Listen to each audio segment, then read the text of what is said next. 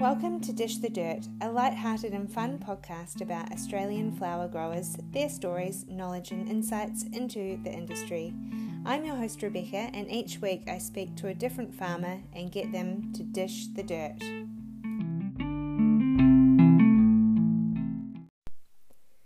Dish the Dirt acknowledges the traditional custodians of the land on which we work and live, and recognise their continuing connection to land, water and community. We pay respect to elders past, present and emerging.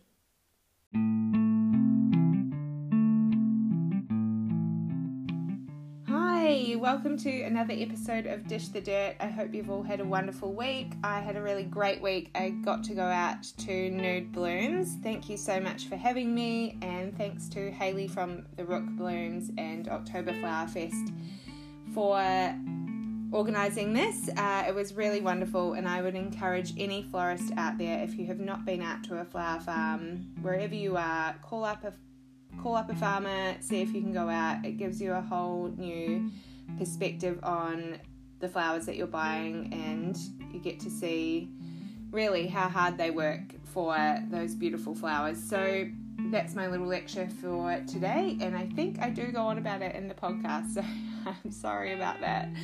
Today is not about me and what I think anyway. It's all about Amy and her beautiful farm up near Canberra, Fratturo Flower Farm, where they grow dahlias, chrysanthemums and zinnias. They've trialled a few other bits, but have found it most economical to focus on a few focal flowers and grow them really well with more volume and colours. They're chemical free and most definitely seasonal. Amy does give us some really good tips on how to use social media when you're trying to sell to florists, and she's also had lots of success selling to florists, so she gives some advice around that. So if you've been wondering about that and starting out on your farm, give it a listen. It was wonderful. Thanks again, Amy. Let's get into it.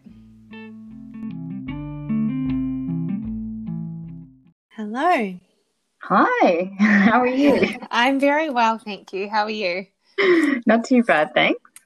Well, if I sound a little, we did make it. Sorry that I've been so shady.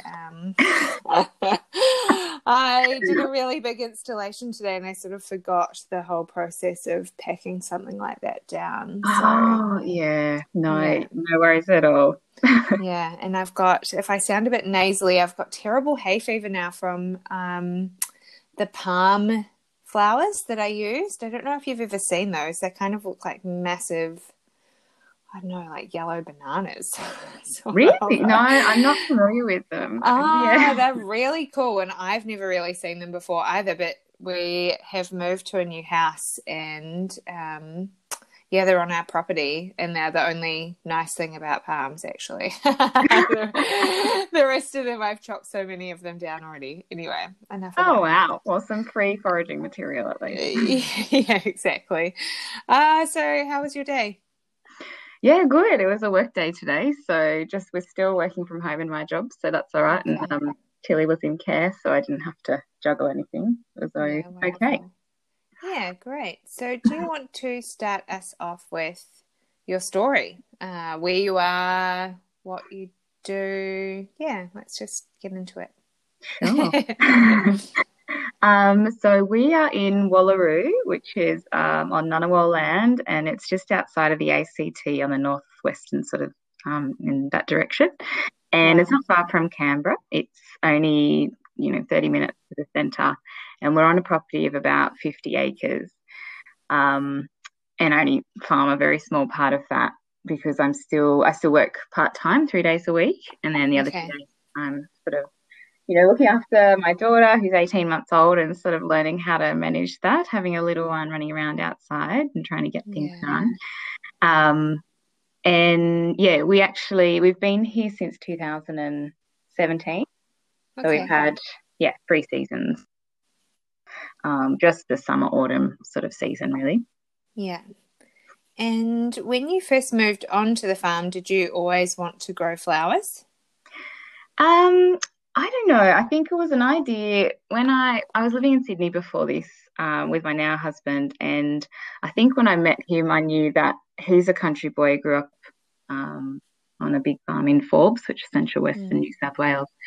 And yeah, it was quite apparent that we were not going to end up in a city or a suburb. And so my work, I was a teacher, but now I'm doing education projects, sort of things that don't tend to happen in the middle of nowhere. So I was thinking, oh, what can I farm? What would I like to do and contribute like somehow on this mythical farm that might eventuate? And yeah, I came up with, I had vaguely, been interested, I guess, in floristry as a, maybe I should have done that instead of teaching. But I did a little taster floristry course and I enjoyed it a lot, but I don't think it was for me. But that sort of got me onto thinking, well, maybe I could grow the flowers instead, be the grower. And the more I looked into it, the more it seemed like a manageable thing for someone with no experience and not much knowledge of sort of large machinery or anything like that. It just seemed like something that I could learn and manage. So, just started Googling and, I got more and more into the idea. And then around that time, Luke's parents sold their big farm and moved to where we are now. And so we were able to do a little test patch. We started visiting them in this area in Wallaroo and really loved it, but it was very expensive.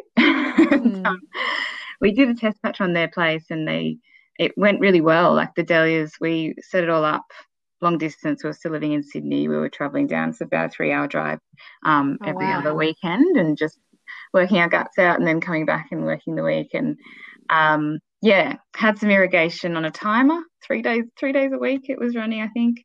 And everything else, I mean, I tried to direct seed some stuff, just completely oblivious to how that works and got it all wrong. It was never going to be moist enough for them to take, but the dahlias hung in there. And when it was sort of flowering time, we pulled up one day and it was just a sea of colour.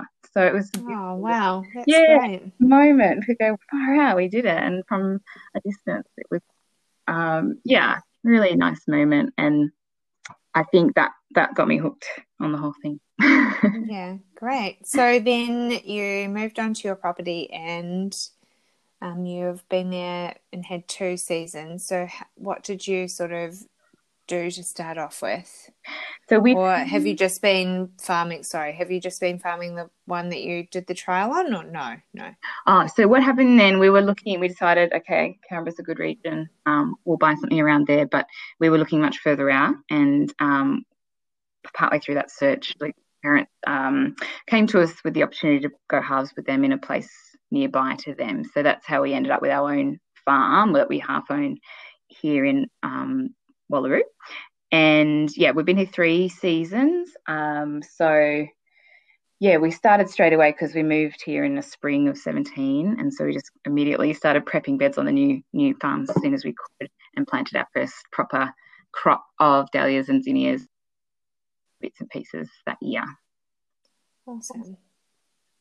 And when you decided to plant dahlias and zinnias, is there a reason for that, or what's your climate like there? Is that sort of something that grows really well and easily? Yeah, it basically. So because I knew they had gone well in the trial the year before, I was definitely sold on the dahlias, and a few zinnias had survived my my tragic direct sowing attempts. So I was pretty sure that both of those were going to work. And it is very hot. It's very dry, extremely dry here. But we have a bore on the farm, so we knew that we would be able to water whatever we were planting.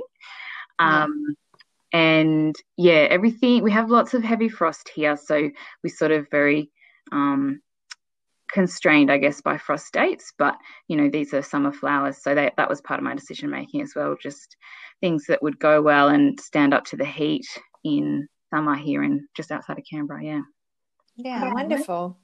And how do you do the juggle? So now you're back working in your job and you've got your little one. How does it all fit in? Do you have help, or I know this is a question I don't even I know, but I don't know that I am doing How it. How do you do it? I know. I cancelled spring this year, if that's an invitation. Well, it's pretty tricky. So all of my decision making now has to be, what's the most efficient thing? What's going to get the most out of my time? So there's lots of decisions, I guess, that are made along the way, like focusing on very few flowers. So I don't have a whole range of different things that I'm growing. I'm over the last few years have just really honed it down to ideally the plan is to be one or two key things each season. And it isn't my main income, so I do have the luxury of sort of deciding how much or, what not to do, I guess, each season. And only this year I think I've really allowed myself to just let it go a little bit in terms of, okay, well, for spring we actually need to think about that in autumn, and in autumn we didn't have bed space for the spring plantings, and we wanted to focus instead on upgrading all our irrigation for the flower patch. So we spent all of autumn digging trenches and laying like new taps and pipe. So yeah, I wouldn't normally miss spring, but that's sort of just, I had to just decide, okay, that's what's going to happen on this occasion. It's probably a good year to miss spring, to be honest. That's true, actually. I haven't thought of it like that. I've got massive FOMO. Like I can't go on Instagram at the moment because everyone's got all these beautiful things, and don't we all? Oh my goodness. Yeah. So the juggle, definitely just choosing things. Making little decisions like my dahlia dividing. I used to do it all at once in the autumn, so dig it all up and then divide them all completely, but I split it up now so that I just dig them and store them in autumn, and then I do the dividing in spring, so that job's sort of split across two periods in time, I guess. I'm not trying to find lots and lots of days at once to do something. And I do have family nearby, so I can call on them if I need a big day. And I've had a lot of working bees with a lot of friends and family here and there. Like it's amazing what you can get done. And people are really lovely and happy and helpful, interested to come and have a go if it's for an afternoon or a day. So I've been lucky that I've got lots of, very helpful friends. Awesome. So what drives you to do this? If you've got your other job and everything else that's kind of going on, why grow flowers? What is it for you that makes you want to do it? Well, I think it's the whole package of the process. I mean, I like the physical labor of it. I do like being outside. Like my current job is a desk job, an office job. And I think over time I've just been so much more drawn to being more physical and being outside. I like the planning of it. And I actually like how it forces you to slow down and sort of be patient and work through the process for each. Like for the dahlias, for example, I mean, a lot of your flower farming audience will know, but other people might not, that there's steps in that plant's kind of process throughout the whole year that you're working on and learning about. I have loved learning a lot of really new things for me. Like I don't have any background in this sort of stuff. So it's been a real kind of motivation just to use your brain in a different way. And then I've met loads of really cool people. Every single person you meet in this business is really lovely and friendly. And then to top it all off, the thing you're growing is the most beautiful thing. So there's that reward at the end of it all, and the anticipation of that is really cool as well. Yeah, that sounds like a pretty good reason to be growing flowers, to be honest. And I'd like to do it. I'd like to do it full time, maybe. Hopefully we'll get there. That is the dream and the plan. But one step. So who do you sell to now? Are you selling to florists, or just do you have a roadside stall? What do you do with your flowers? So one of the, I guess, decisions or strategies in terms of the time I have is really that I find selling direct to florists is the quickest thing to do in a lot of ways. So I have when I started out, I just made sure the name on Instagram was really clear, like it does what it says on the tin, the flower farm, and then I followed all the Canberra florists. And luckily, because there's not that then there wasn't that many farms around, and florists here have to get a lot from Sydney and Melbourne on a truck. I think it just piqued people's interest, so they followed back. And it's just been through Instagram, and I've had just a few really key florists that have been my greatest supporters, Barton Flower Bar in particular. And I really don't have a huge volume. Quite a big florist, for instance, and they're able to take a lot of what I grow. And then I'll have other florists from Canberra sort of just getting in touch by Instagram, letting me know they're interested, and I do as best I can to try and get my flowers out to everybody who's asking for them. So it's not been too hard to find interested florists, because I think Canberrans are really, really cool. They're really into supporting local products. Like, it's a big deal to do that here. And they're just switched on, I think, in terms of sustainability, and you're wanting something fresh that isn't a few days old coming down from somewhere else. So, it's been a real bonus to have that luxury of working in a place that isn't kind of flooded with other flowers. So direct to florist, I drop them off, and it works really well so far. Oh, perfect. It's so good to be able to deliver them straight to their florist. And do it on my way to work, so it's all very efficient. I'm already going into town for that. We did have a farm sale we tried for the first time in COVID this season, just gone. A farm gate, I guess it was more a farm gate pickup, so people kind of pre-ordered on the Friday and came and picked up fresh cut flowers on the Saturday morning. Yeah. Great. And what sort of been your biggest learning curve and your biggest achievement? Ooh. Well, I mean, the learning curve's been huge and in lots of different directions. But like, I've killed a lot of things. There's been a lot of things that haven't worked, and I think just learning for me to go like less is more, and I think focus on the plants that really can handle the conditions where I am. That's been a big learning curve. And one that I'm still learning is actually the timing of harvesting. With the dahlia crop, I think I lose a few each week because I tend to harvest at the moment. In the past, I've harvested 2 times a week. And so there's always a few that kind of go through to the keeper because they were too early on the first day and too late on the next day. So I've got to get better at, not losing any flowers in that process so that I can sell more of them.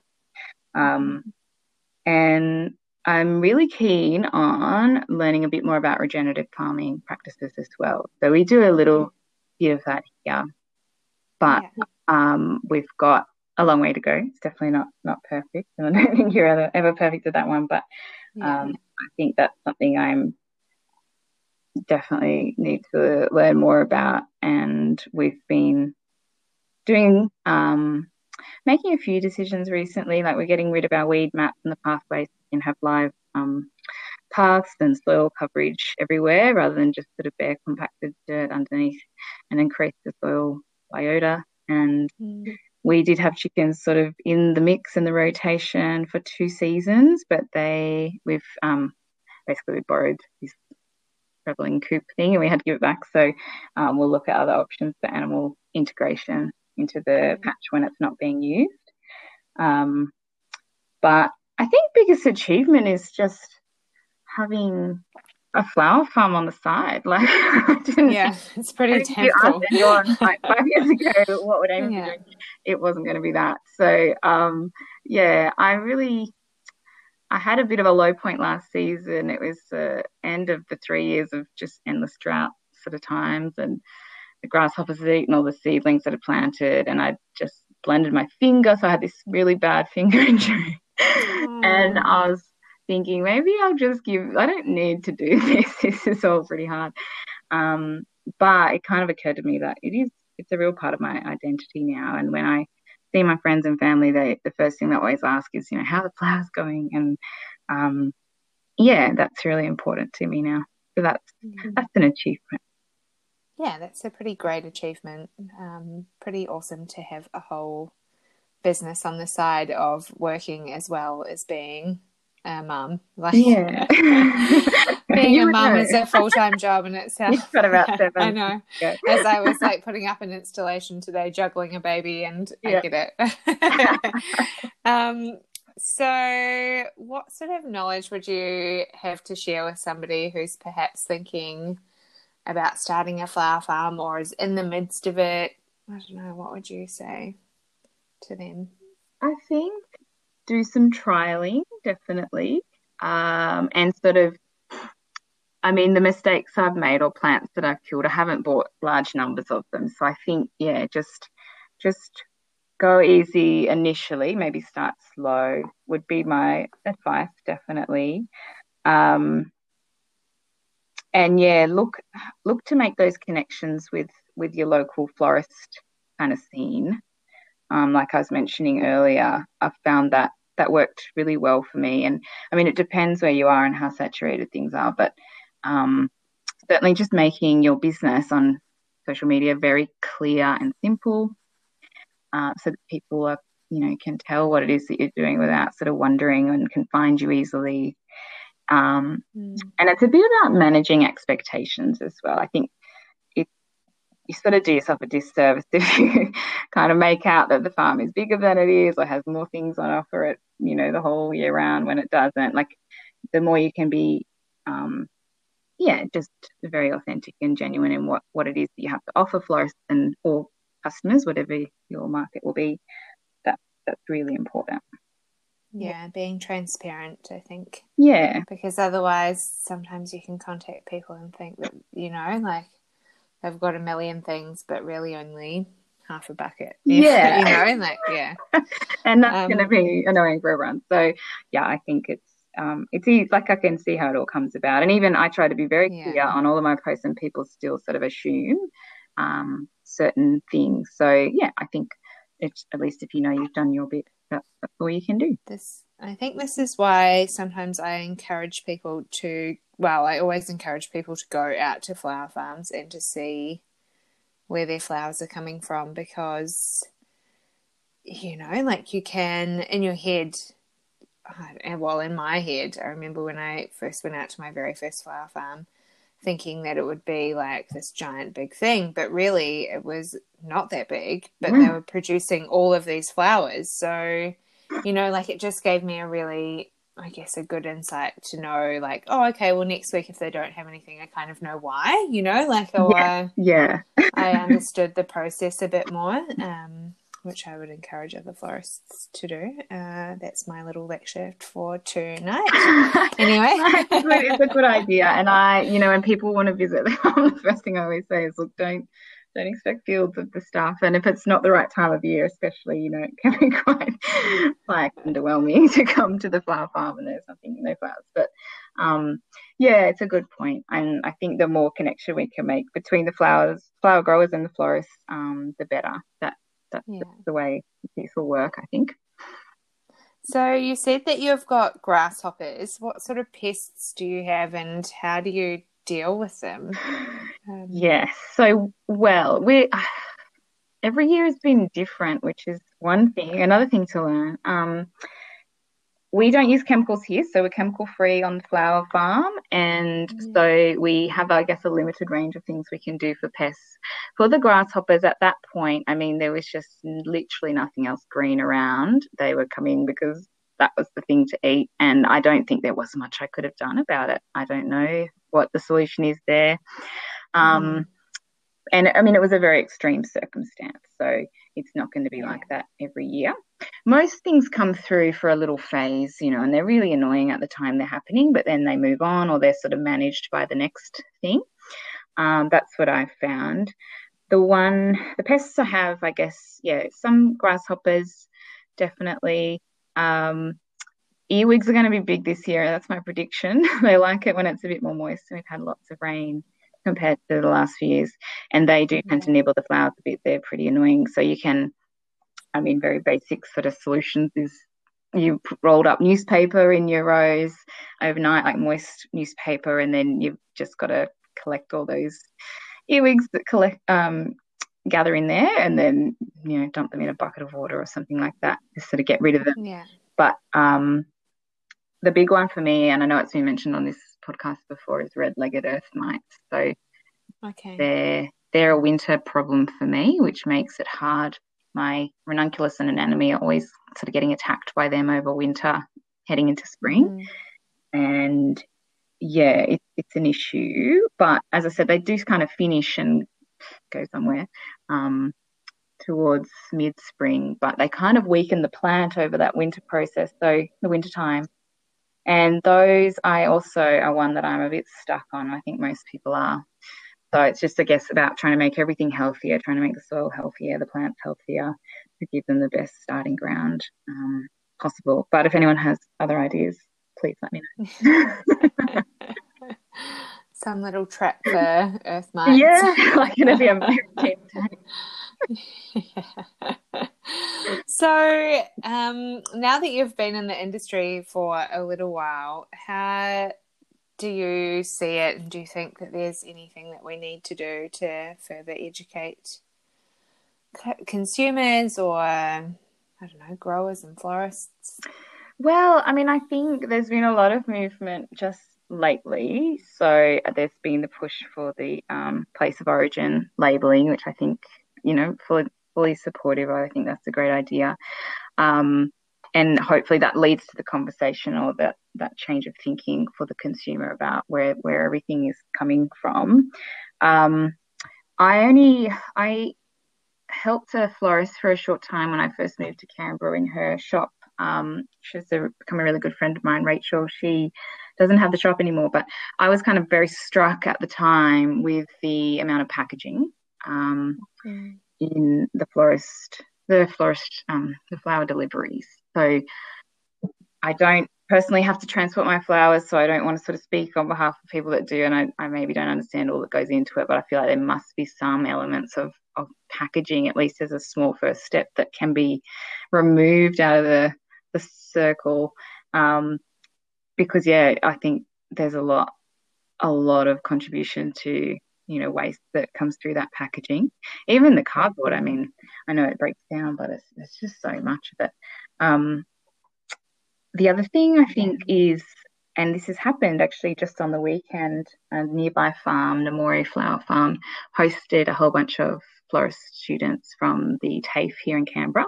So they've got a progressive teacher there named Narelle, I think. She's Brave Botanics online, and she is really passionate about sustainable floristry and learning where the flowers come from. So she took a whole bunch of her students out to their farm to see what it was about and how it worked. And I think more of that is obviously going to be really beneficial to everybody's understanding in the industry of how things come to be and where flowers come from, and building those connections right from the beginning with the local flower farms. So that sort of activity is excellent and I think really valuable.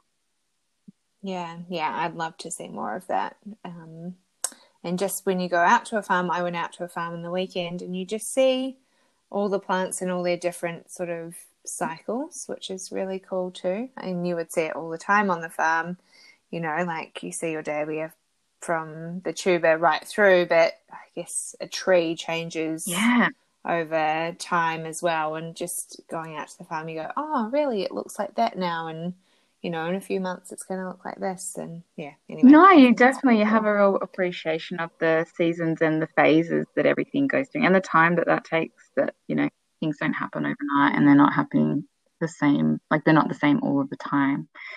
But and I think for florists too, like it's not easy for them to, I don't know, down the track, once we get a few more kind of micro flower farms and not for micro flower farms around Canberra, really pumping, finding a way to make it easy for florists to kind of get what they need from us too, because I think that's not an easy ask, and we need to kind of make it as doable as possible.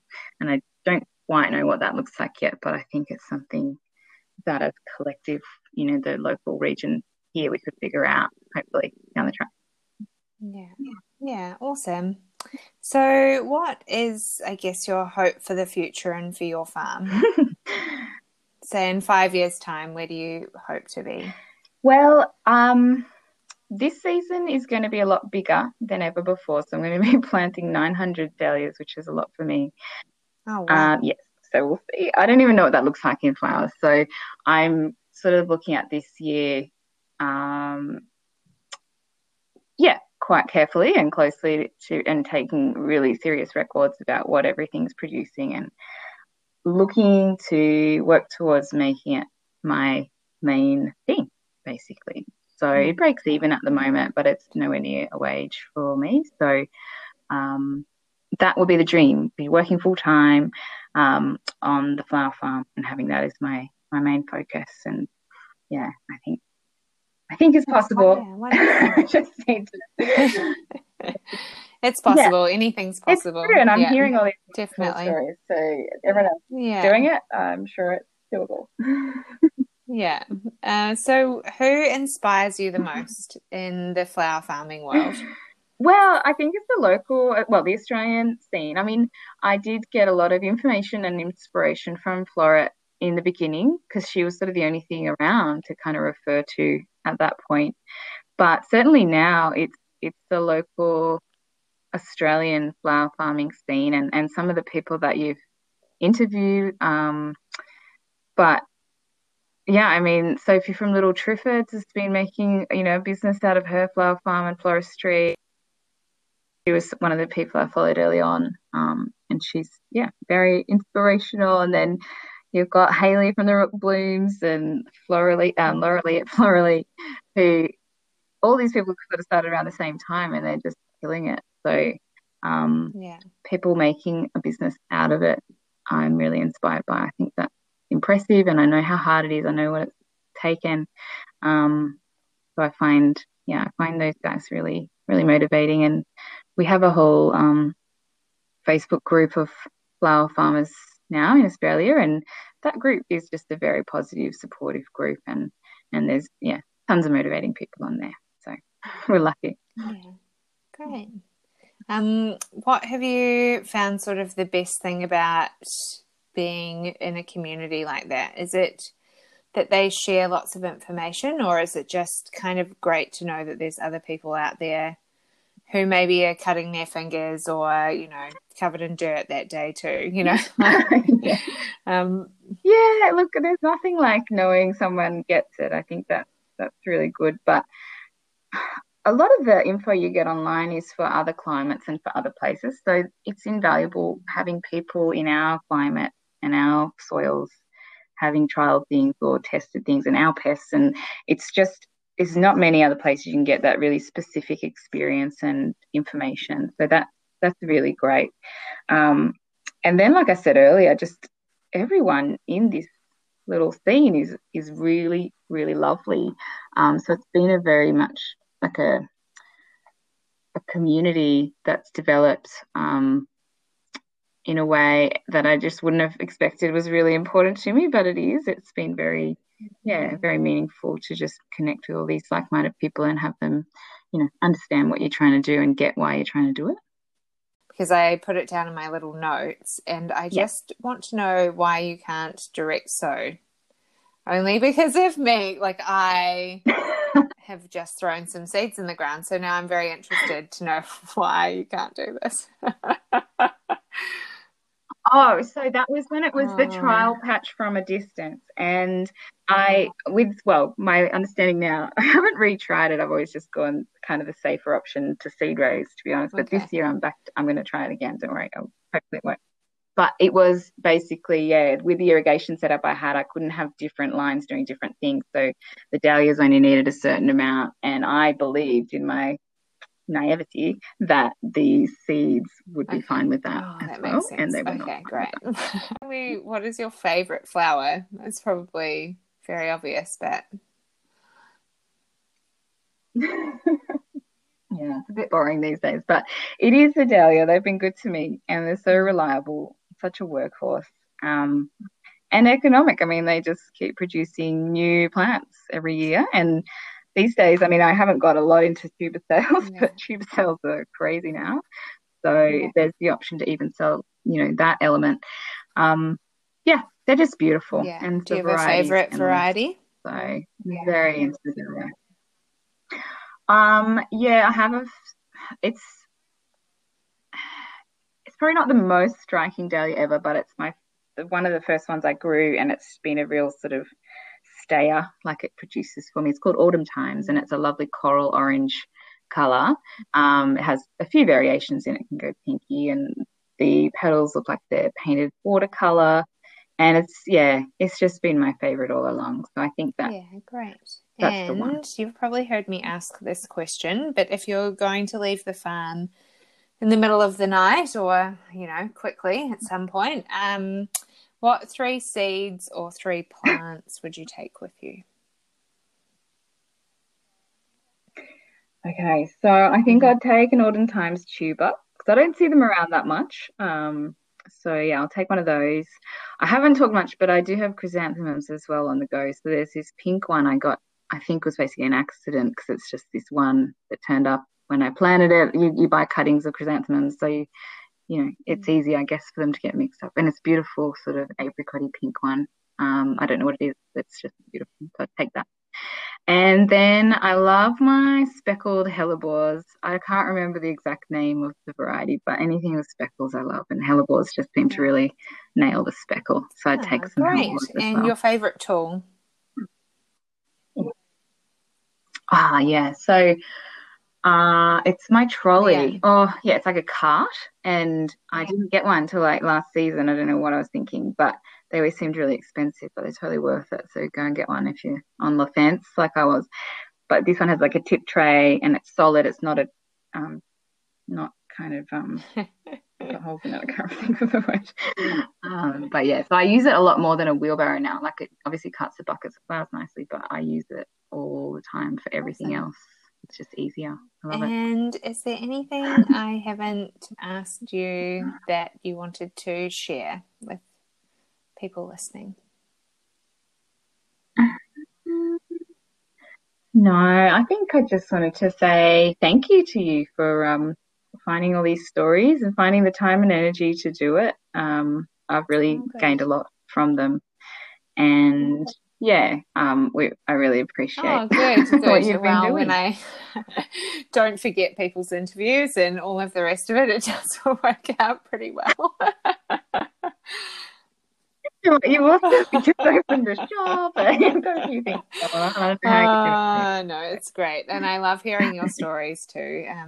It's been lovely to speak to you and hear about your farm, and I can't wait to be out of this horrible lockdown so that I can travel around the country and see all of these beautiful places. Things I want to do. So yeah. Oh, congratulations on your impending launch. Yeah. It's been fun. But today I got given a whole heap of snowball from a local grower yesterday because they can't sell it. So I did a big installation out the front of the shop today for that's the community. I saw the photo of. Yeah, so people just came and pulled it apart for the afternoon, which was fun. It was hard at the start. I was like, oh, what are you doing? Yeah, I know. I was like, no, this is why you made it. Like, let go. It's okay. Yeah. Walk around the corner. All right. I will let you go. But thank you so much for chatting to me. And I had to tell you, Hayley messaged me and she was like, I really love Amy. And I was like, did you message the right person? And I didn't know what she was talking about. She was like, oh, Hayley, you're about to speak. And I was like, oh, yeah. I was like, I completely am useless and am running late. I was like, I've got to go and I can't talk to you right now. Oh, don't worry. But she said, you're the only person that she would sell this type of tuber to. So she must think very highly of you. I know. Yeah. So lucky. Well, she's been lovely to me. And yeah, I was just talking to her tonight about a particular delivery. So I was like, oh, I'm about to talk to Beck. And she said, say hi. I forgot till now to say hi, but there you go. Okay, well, I hope you get some well-earned rest. Thank you. Okay, well, I will let you know when your episode comes up, but it won't be for quite a while because I've obviously haven't started season 2 yet, and so it'll be a few weeks. But I will email you. Yeah. We're not going anywhere. Cool. All right. That's fine. Thanks so much, Amy. Well, yeah, thanks again. See you.